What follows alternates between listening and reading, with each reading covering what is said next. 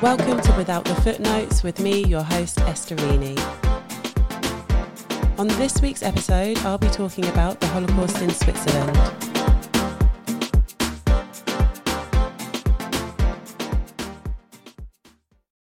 Hi friends, welcome to Season 3, Episode 11 of Without the Footnotes, not your typical Holocaust lecture. And this week I am actually pre-recording some episodes. I'm about to fly back to the UK for the first time since the pandemic began. So during September, there will be a bit of a break just because I'm going to be at home and just taking a bit of a holiday and just a break from the podcast. So the next couple of weeks will be pre-recorded. So in the intro, I'm not going to be talking about any current affairs because they haven't happened yet. But this week, I'm going to be talking about Switzerland. And then the following week will be Norway. And then, we'll have a little break until I'm back in October. Probably most people aren't listening to this in real time. So probably doesn't really matter that I'm making that announcement. But I'm going to commit it to record that I am taking a break officially. So, this week we'll be talking about Switzerland, a country that was neutral during World War II, just to see how the Holocaust kind of happened there or what the state actually did maybe to help Jewish people that were, trying to flee their respective countries. So anyway, without any further ado, let's just crack on with the episode.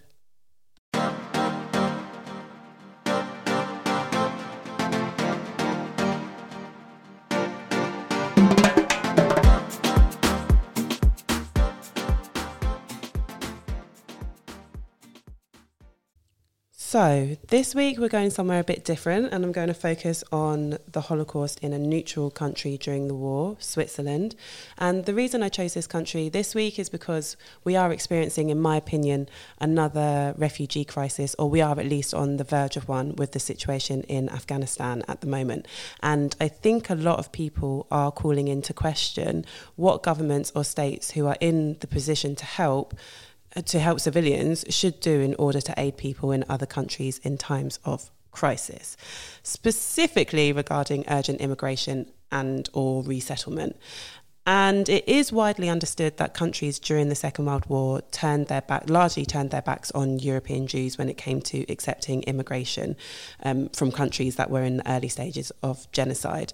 And when I say early stages, I mean when Jewish people were being pushed out of society and becoming more and more discriminated against and marginalised within their communities.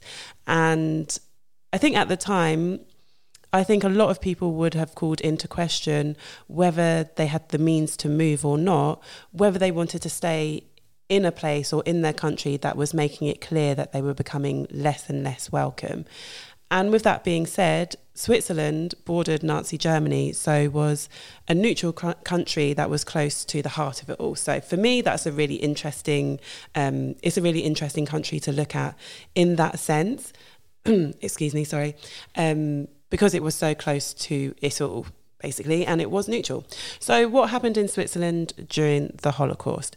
Firstly, it is important to note that Jewish people weren't the only ones looking to immigrate during the war, as Nazi Germany had plenty of enemies and undesirables, as they like to term it.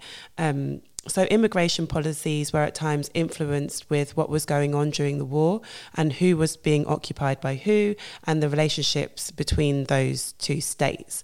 So prior to the outbreak of the war, there were around 18,000 Jews living in Switzerland, and the country immediately experienced an influx of people fleeing Nazi Germany after Hitler's rise to power in 1933, and then again in 1938 after the Anschluss, or the annexation of Austria, which if you listen to last week's episode or the week before, I actually did an episode on Austria, explaining that annexation. So Switzerland's response to this was a practical one, categorising people into distinct groups of immigrants and different types of refugees. But after experiencing this influx in 1933 and then again in 1938, the government wasn't so keen on just taking in everyone. So they coordinated with Nazi Germany that Jewish people from Germany or Austria should be identifiable when coming to Switzerland. And they did this by marking their documents with a J so that it would make it easier for them to turn people away. So if Jewish people came as tourists to Switzerland, they could deny them entry for fear of them like just staying in Switzerland. So then after the outbreak of the war, Switzerland, although neutral, didn't want to annoy Nazi Germany and have them invade their country, as they saw it happening in other places. So they made refugee camps and interned people there, and also at times refused Jews from certain countries that Germany had occupied or invaded. I think specifically a country that I can mention is France. Like, they wouldn't accept Jews that were trying to immigrate out of France. So what we see throughout the war is changes in policy to suit the maintaining of Switzerland's neutrality. So even though this is a country that from the outside could be understood as a safe haven, there are still some collaborative efforts made in order to maintain their status quo, which I think people have called into question. Although they were offering refuge to some, they were still arguably collaborating with Nazi Germany somewhat to keep the peace, as it were.